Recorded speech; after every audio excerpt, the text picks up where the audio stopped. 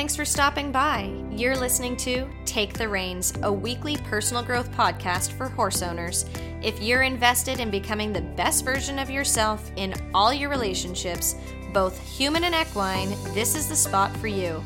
Through our conversations, you will learn how to become a stronger communicator, leader, and deepen the connection you crave both in and out of the arena.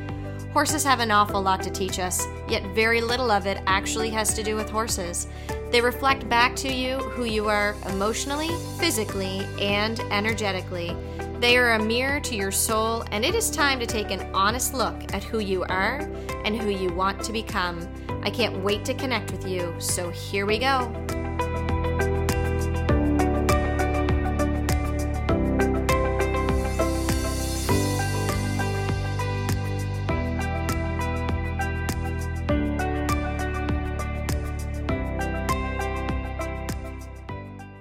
Hi friends, you're listening to episode 76 of the Take the Reins podcast, and I'm your host, Nikki Porter, and absolutely honored to have you join me here today.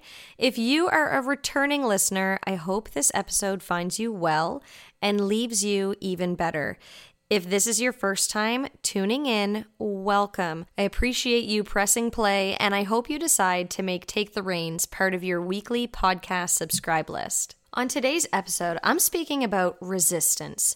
I decided to touch on this topic today for two reasons. One, it's been on my mind a lot lately, and two, I really haven't spoken about it much here on the podcast, and I think talking about it is very helpful for both humans and horses. This past weekend, my husband and I taught a 2-day, 3-man, 2-gate sorting clinic, and in it we spoke about resistance in our horses and how we work through it. Interestingly, lately I've been feeling for and reflecting on areas of my own resistance in life outside of horses, and the clinic left me digging a little deeper into it for myself. Today, as I speak about resistance, what it is, where it is, and its effects, I encourage you to shift your awareness to what resistance feels like in your own body and when you feel it. The why will come with some later reflection, and that's really when the good stuff happens. Okay, so when I say resistance in this episode, what do I actually mean? I mean the physical or mental pushback that occurs for us or our horses when something is asked of us or them from others, or even a thought of personal responsibility for ourselves. Knowing what resistance is important, but it wasn't until I asked the question, what does it feel like, that I was able to see the bigger picture. Feeling our horse's resistance is easier than feeling our own at times, so I'm going to actually start there. I'm going to share a couple examples of resistance with horses that may be familiar to you. The first example is resistance with the horse in the bridle. You pick up contact on the bit and they take or brace rather than give. This can feel heavy, strong, bracey, tight, and tense. Another common place of resistance that many horse owners can relate to is the resistance to go somewhere we desire them to go, such as the trailer. This feels like refusal, avoidance, frustration, and combativeness. Resistance in my own body is just as obvious at times, but can be so much more subtle. Now, here's a quick side note. When we advance our horsemanship skills and our understanding, we can see that the resistance on the part of our horses starts very subtly at times too, but this is for a whole other podcast.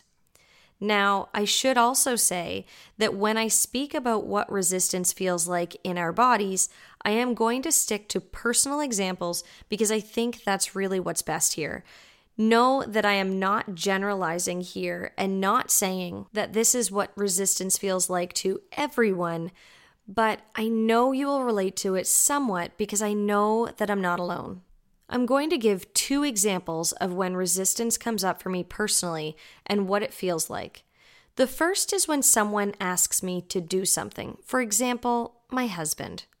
Remember, just like our horses, we all have resistance in different areas. For me, this is a place that I've noticed resistance, but is also like top shelf priority for me, so is something that I'm currently working on. When I feel this resistance, it feels argumentative, annoyance, pushback, and sometimes it can even feel like an attack. I notice it mostly when I'm tired, but if I'm paying very close attention to the pressure in my body when he asks me to do something, I can almost always feel a bit of resistance. And after 12 years of being in a relationship, you can bet that he sure can feel it too. The next example of where I personally feel resistance is in times of personal responsibility that require me to go somewhere, like the post office, grocery store, or drugstore even.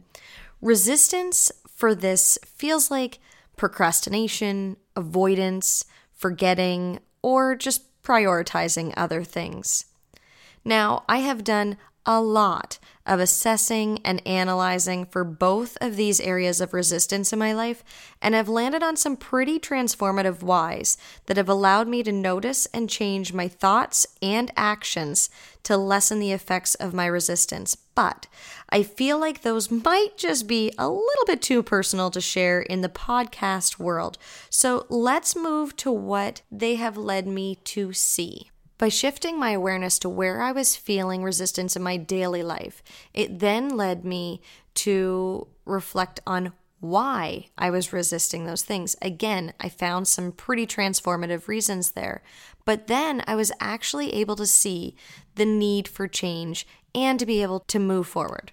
I was then able to get honest about what my own resistance was doing to hold me back from being who I want to be in my relationships and life, and from achieving the growth that I want in my business and my riding. I think it's important to note here that resistance isn't always bad. Sometimes it's exactly what is needed to slow things down.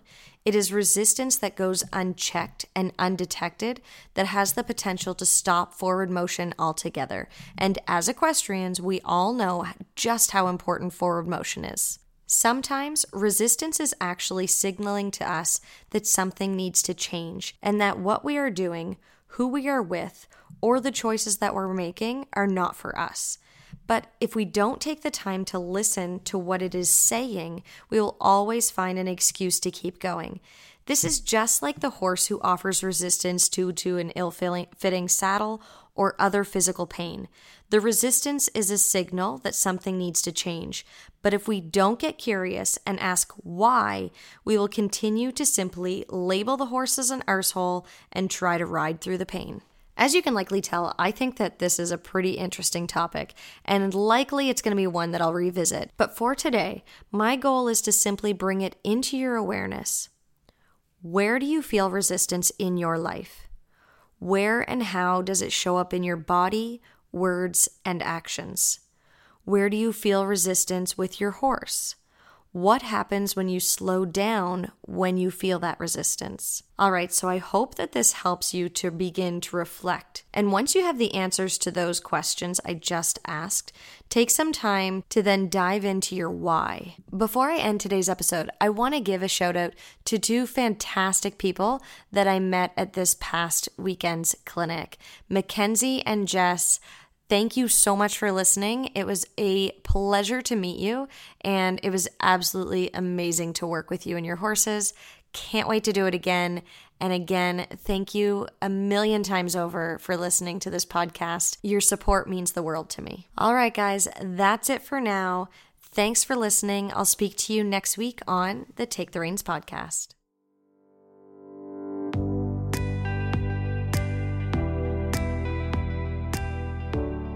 Well, that's it for today. Thank you for choosing to spend your time with me. I hope you enjoyed this episode, and if you did, please leave a review and share it with your friends. To learn more about me and what else I have on the go, skip on over to nikkiporter.ca.